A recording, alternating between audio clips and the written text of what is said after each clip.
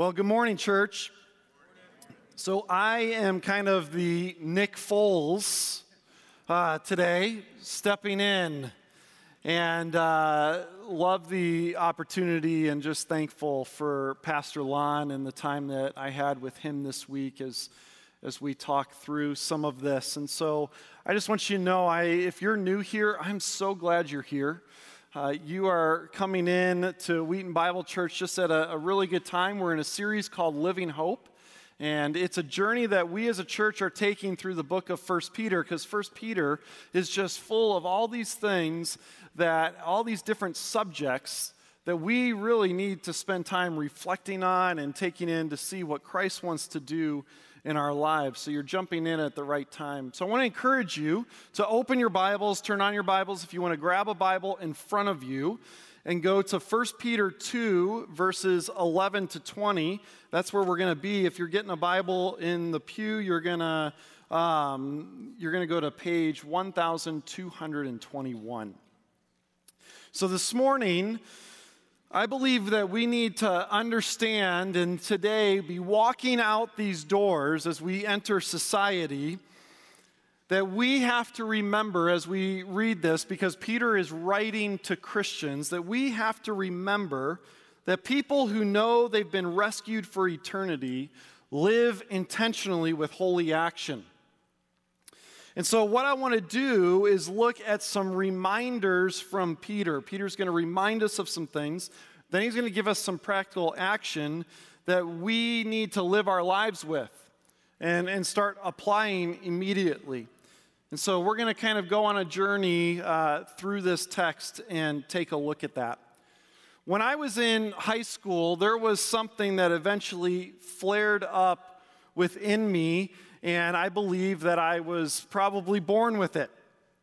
I believed it was passed on to me by my parents, even though they would probably disagree with that. It seemed to come up whenever I turned 16. And it has this medical term called heavy right footitis.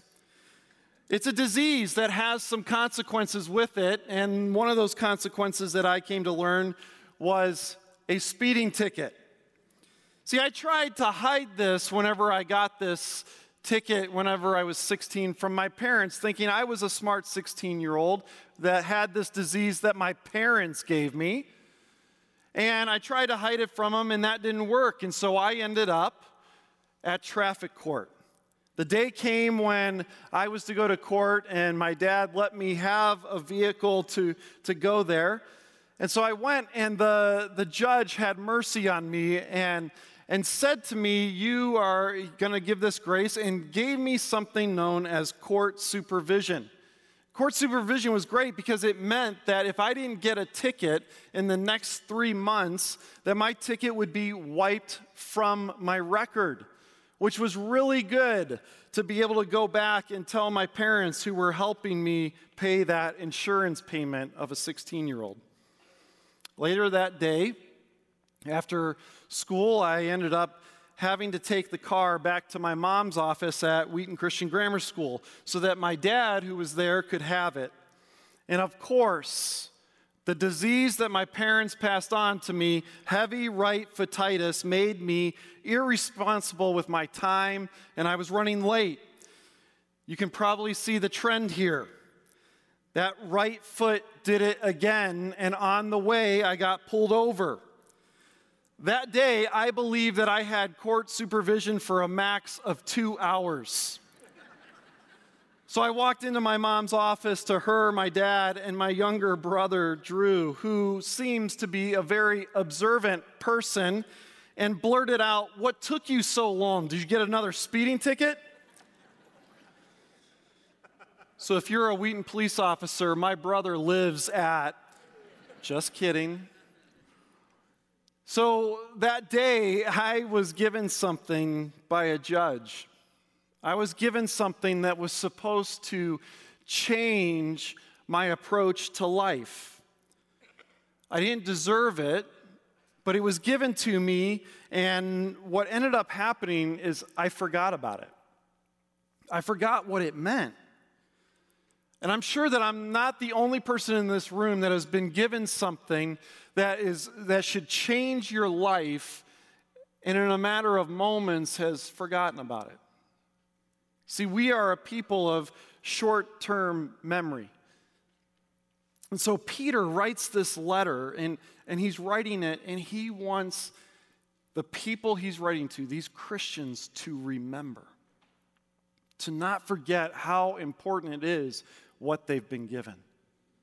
And so I want you to see that, because as I think about that story in my life, it takes me to this text. It takes me to what is happening there. And so I want to go to the text, excuse me, and I want to start in verse 9. This is part of the text that Hannibal preached last week, but I want you to see it because this is actually the front part of a bookend as we read it, and everything in between the bookends here is going to be important, but this is what leads in. So look at it starting in verse 9. But you are a chosen people, a royal priesthood, a holy nation, God's special possession, that you may declare the praises of him who called you out of darkness into his wonderful light. Once you were not a people, but now you are the people of God. Once you had not received mercy, but now you have received mercy. So when we read this, Peter ends up giving us this reminder that if you are a Christian, if you are a follower of Jesus, that Jesus has come, he has saved you, he has rescued you from the sin that has kept you far away from God. He came and he rescues you, you surrender to him, and because of that, it should change your life. It should change every approach to your life. And in fact, not only your approach, it changes your identity. See, Peter writes this, and verses 9 and 10 are about your identity. So if you are a follower of Christ this morning, your identity is found in these two verses. If you're sitting there going, I don't know who I'm supposed to be, I'm not sure what I'm supposed to be about, you are here. See, your identity is not found in your job. Your identity is not found in your relationship status. Your identity isn't found in your bank account or in your children or in anything else you try to put into those categories. Because whenever you are a Christian, whenever you are a follower of Jesus, you are now a child of the Creator, a child of the King. Amen. And because of that, it changes who you are to be. See, you were someone that was separated. You were in the darkness and you have been pulled out into heaven's light. And this is who you are as you surrender to Jesus. Now, when we look at this, for some of you, you might be sitting here and you've been a Christian for a long time and you're going, of course my life isn't the same anymore. I know that. And I got to tell you that the problem is that whenever you are going through your daily life, you are a person of short-term memory, and so you forget the fact that your identity is found in Christ and nowhere else. And I can say that to you because it's the same for me. I forget that this is there, and so what happens is when we have this problem, Peter takes us back. And we can't allow the small moments, the minutes, the hours to come in and we forget this. Because it's only a matter of time that we forget our identity, and Peter takes us back. And so if you are a 7-year-old in here and you're a Christian, or if you're a 95-year-old and you're a Christian, both of you are new. You are made new. And so Christ has made you new. He has rescued you, and that newness is to change you. You don't belong to your old self. And so God's grace comes in and takes root, and it should change your approach to life. See, this is why people who know they've been rescued for eternity live intentionally with holy action. Live with holy action in every area of their life. This reminder of what we've been given drives us to action in our life. And so we've been given this opportunity in this short span of life to allow the Holy Spirit to come in, to mold us, to lead us to right action. Not because we have to earn anything from Jesus, but because we want to worship Jesus for all that he's done, and we want to reflect him everywhere we go. And so Peter takes us back to a reminder. And he reminds us, your identity is here. This is who you are. You are now God's possession, and you are beloved. And for some of you this morning, you're coming in here, and you are desperately needing to feel love, and you're going to find that completeness in Jesus Christ.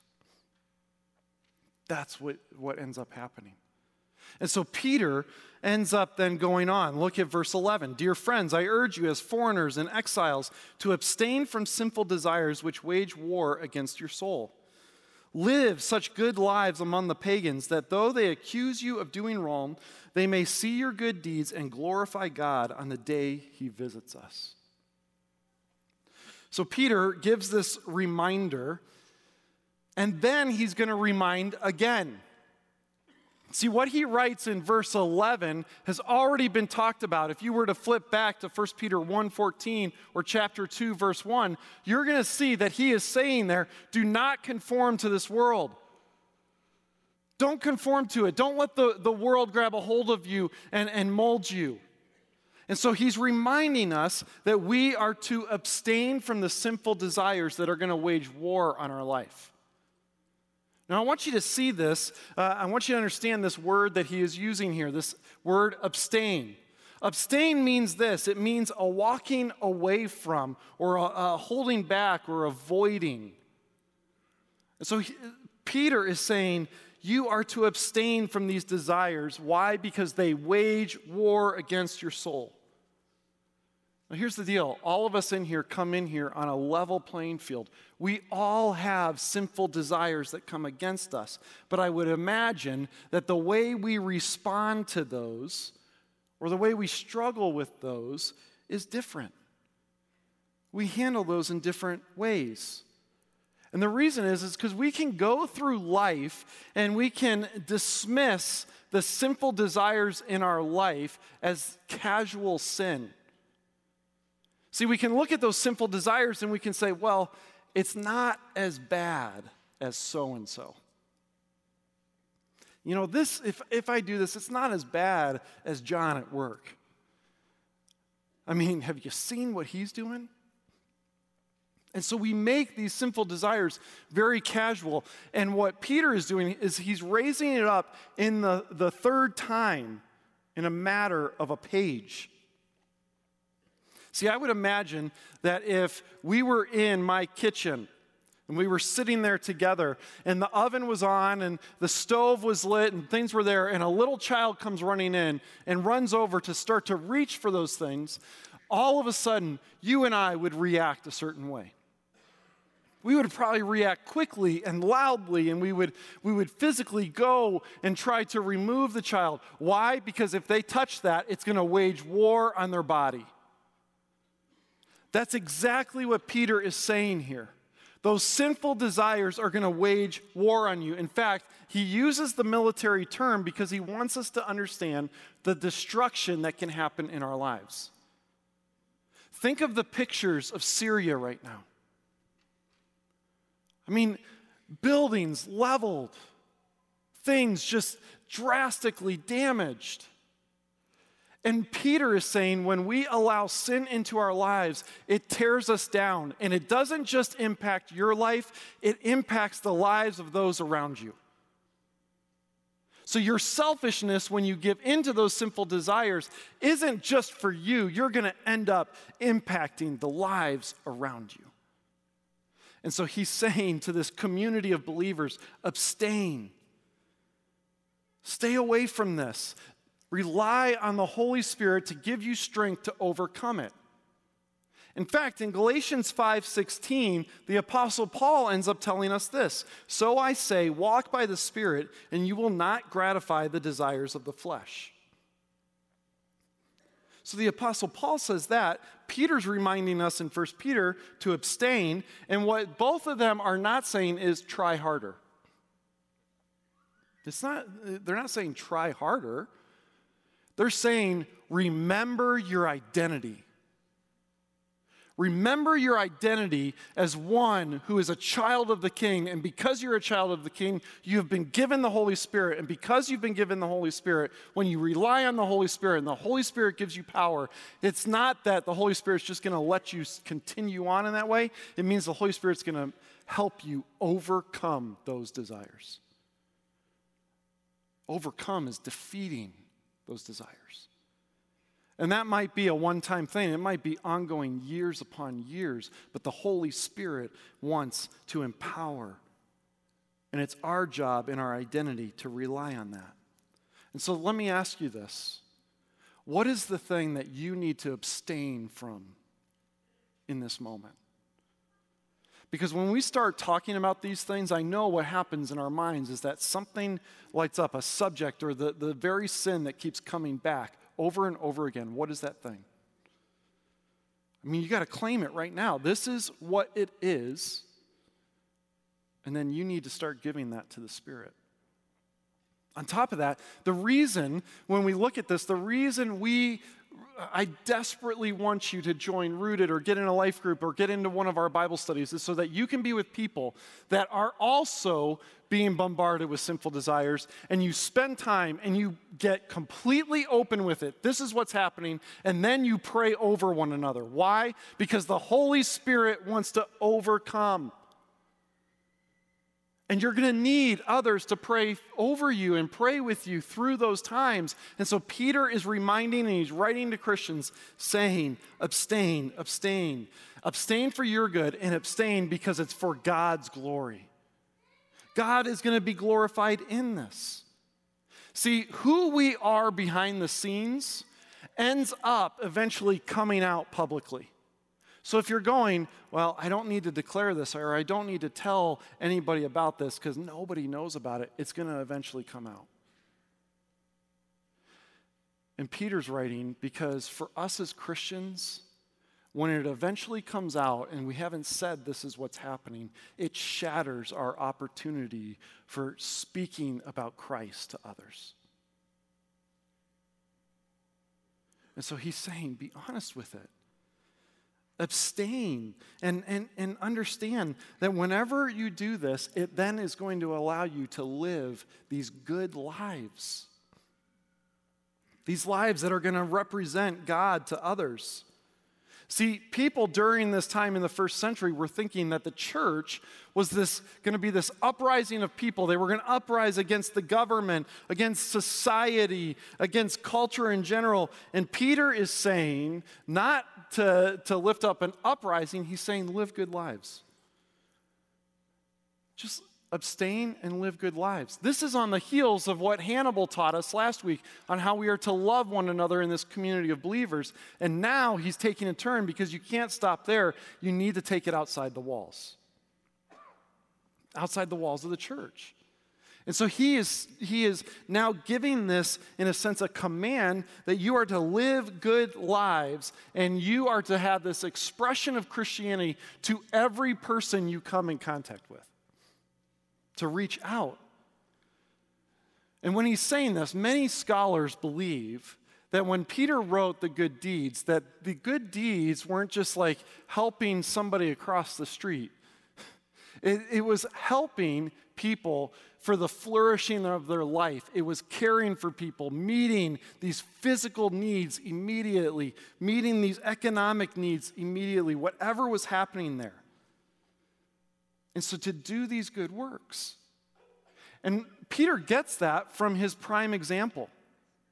If you go to John 10, 37 to 38, you end up seeing Jesus say this. He says, "Do not believe me unless I do the works of my Father. But if I do them, even though you do not believe me, believe the works, that you may know and understand that the Father is in me and I in the Father." So here's the thing. We as Christians, we love using words. I mean, we do. And the best part is our society and our news agencies love putting us on TV. We use words and we are going to shout and we're going to make these statements and we're going to say all these things. And what Peter is saying is, and taking us back to Jesus, is that hey, yeah, you're going to use words, but you got to use deeds. You got to live with these holy actions to draw others to the King, to the Creator. Because people who know they've been rescued for eternity live intentionally with holy action. Many of you are going to be watching the big game tonight. And many of you are probably going to watch the halftime show. Well, this past week, Justin Timberlake came out with this new album, and in one of his songs, he doesn't even know the brilliance of the statement he wrote. But he writes this. He says, sometimes the greatest way of saying something is to say nothing at all. Peter is saying, act. Abstain from sin. Let the Spirit mold you, and then go act, because your actions can draw people to the cross. And that's what you and I are to be about. We're to be about drawing people to the King, the one that has changed our identity. And then Peter goes on. Look at verse 13.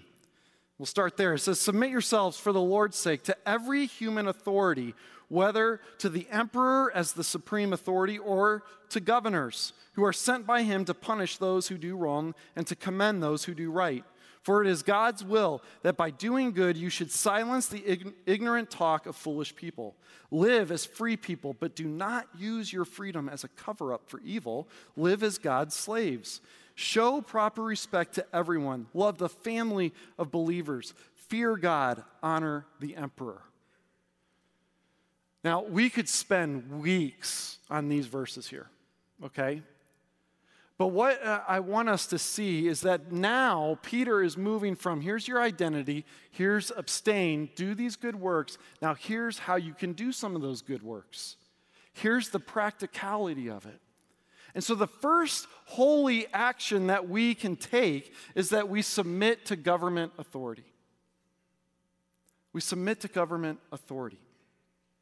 Now, this section starts with a word that it really stirs up great emotion, and it's the word submit. And I want to say this. For those of you that have been believers since you were in diapers, okay? We tend to take this word submit and think that it only applies to women. And I want you to hear this. That is false. See, when Peter is using the word submit, he is writing it to every believer. So every man, every woman that follows Jesus Christ is to submit. And he is writing specifically to submit to certain things. And so in this, he's writing that we should submit to the government authority. See, this is a word that shows how we can love the way that Jesus loves. So literally speaking, the word submit is taken from two other terms, one meaning under and one meaning to place or to order. So whenever you look at this, it is to place under, okay, to order under. And so whenever we look at this, the idea that Peter is getting at whenever he writes this is that we choose. It's a choice to choose to place under. So when we look at the government and he starts writing about this, he says, you choose to place yourself under that authority. And why do we choose that? Well, when we look at it, although we might have great emotion and feelings towards the one who are in those government positions, we choose to do it because we honor God. Our main job description is to honor God. And so before we go any further, let me remind you of another thing. Nothing has changed from the beginning of time. God is still sovereign. He's still sovereign. And in his sovereignty, he has allowed governments to be set up to provide and to maintain order, to provide protection for the people. This was true when Peter wrote this, and it's true today. He is still sovereign. Now, I'm not going to go to political agendas when we're talking about government this morning. But for some of us, we're sitting here and we're reading this and we're going, you know what? Peter never knew the presidents that I've had to sit under. I mean, the governors, the mayors, how messed up all this is and all the authorities. And you're right, Peter never knew that. He only wrote this when he was under the authority of Nero, the emperor. And just so you know, Emperor Nero, he was one of the most brutal, ruthless, cutthroat leaders to have ever lived. To the point where he was sacrificing people. He was instilling cannibalism into feasts. He was killing children. All of this was taking place, and he was so cutthroat. And then Peter writes this to submit to the government authority. On top of that, Peter is writing this after seeing that Jesus was crucified and killed by the decree of human authority. So the whole framework of saying submit to government authority seems messed up. But remember who his identity is in. See, he knows that we are to have a plan. And so he gives us two reasons for doing this. The first one is in verse 9 where he says, for the Lord's sake. Do it for the Lord's sake. Because in verse 9, whenever he says it, we are God's possession. And so we're to represent him. So we do it for his sake. Then the second reason is found in verse 15 where he says it is God's will. See, when we do God's will and we submit to government authority, then no one can come back and accuse us of starting an uprising or being a lawbreaker. Because we've submitted.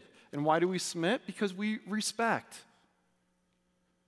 And we see this in the life of Jesus. Give to Caesar what is Caesar's. And so when we're looking at this, we have to understand that God has allowed government to be set up. But they are not perfect like his will is.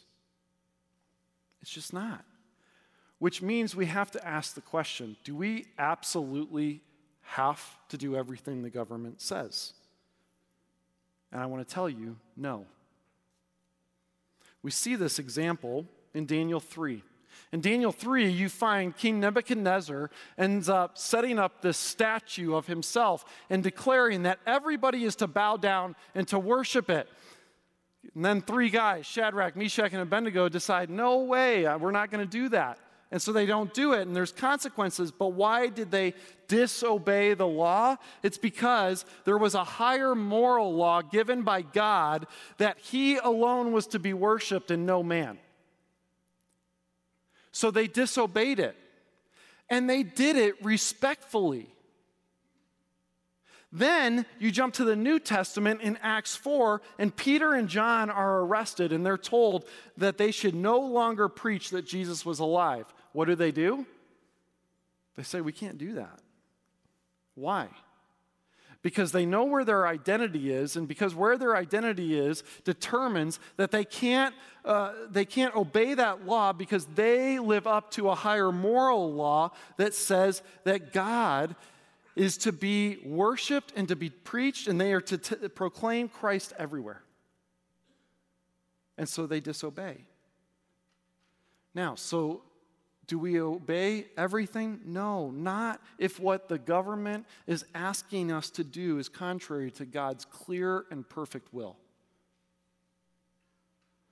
Now, here's why this is important.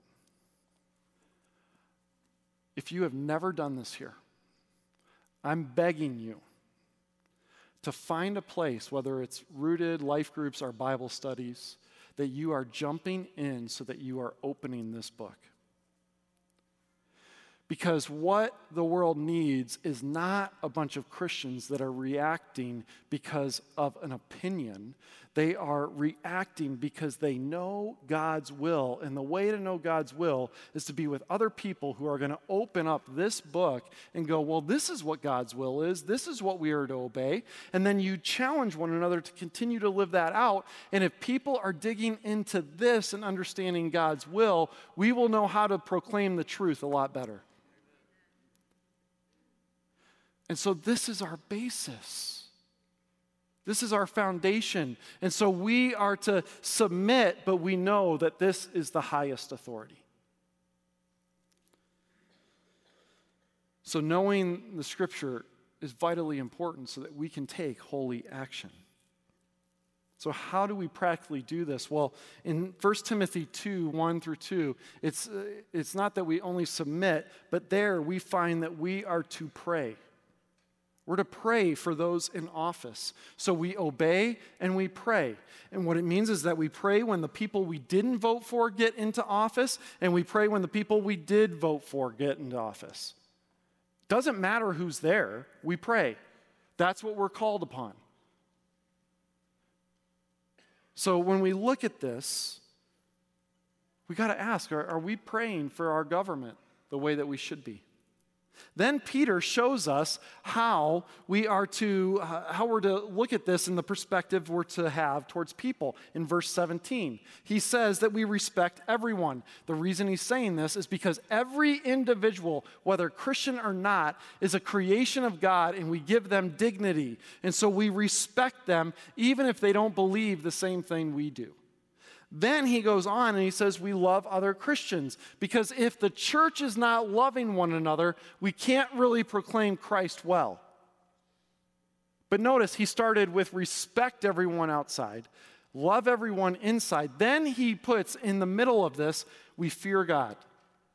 And this isn't a running away from God. It's understanding that God is in complete control. He holds everything in his hands. He is the ruler over everything and creator of everything, and so we fear him because he has the power to put people into office and take them out. He is the one that we fear, and so we give him that reverent fear. Then he ends by saying we honor the emperor. This is a gutsy move by Peter. That the last thing he writes is we honor the emperor. It means that he's not getting everything that we're given to God. But we honor him. But we fear God. And the reason for this is because people who know they've been rescued for eternity live intentionally with holy action. That's what we do. So then Peter goes on in verse 18. Look what it says. Slaves, in reverent fear of God, submit yourselves to your masters, not only to those who are good and considerate, but also to those who are harsh.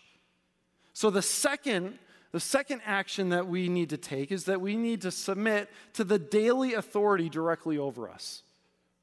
That we submit to that authority. Now, when we first read this, I gotta tell you, it is probably gonna make us uncomfortable because it uses the word slave.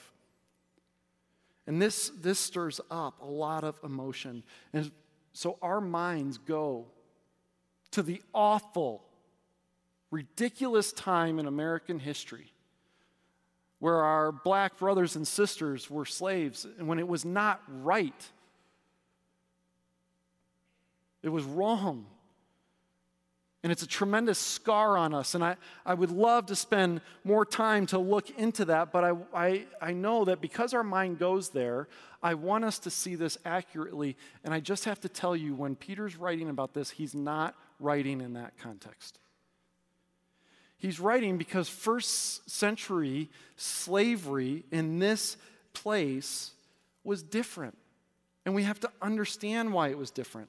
See, some of the masters had a lesser education than their slaves.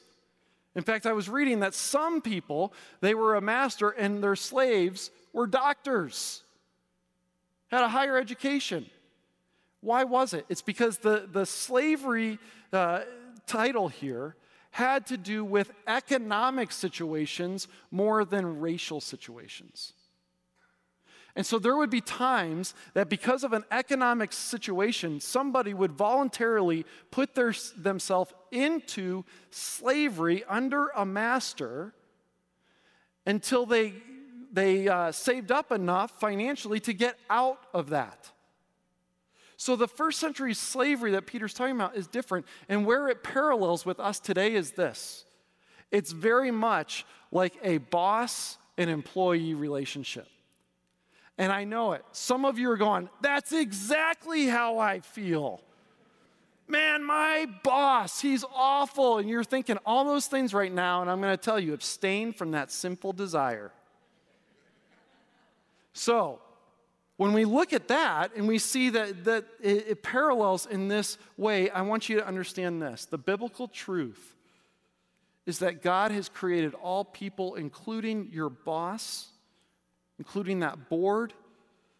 He's given purpose to all people and dignity to all people, which then means as followers of Jesus, we choose to place ourselves under the authority in our workplace, which means then as an employee that we are sent into that place to use our good works to lead others to see who Jesus is. So you go to work, yes, to make a paycheck, but the main thing is that because your job isn't your identity and your identity is found in Christ, the main role for you in your workplace is to be a promoter of who Jesus Christ is. So you do the best work that you can do because Jesus calls us to that. See, in Colossians 3:17, it says that whatever you do, whether in word or deed, do it all in the name of the Lord Jesus Christ. So because of that, you go to work and you are the best at your work, not because you're trying to earn favor, but because you're glorifying God through that form of worship.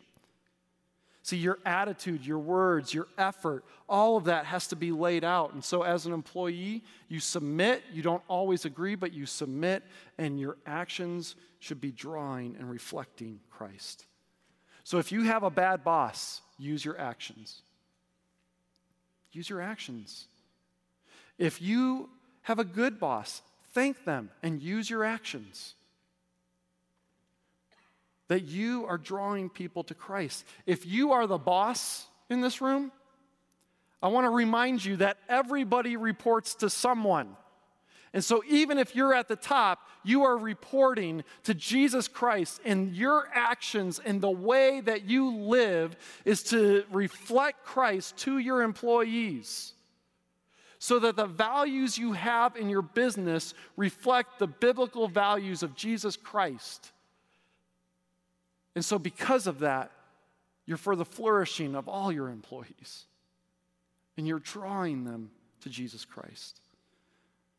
So if you're in a group, let me tell you, I think you need to be thinking and discussing how can you be intentional with your actions at work this week? What does that look like?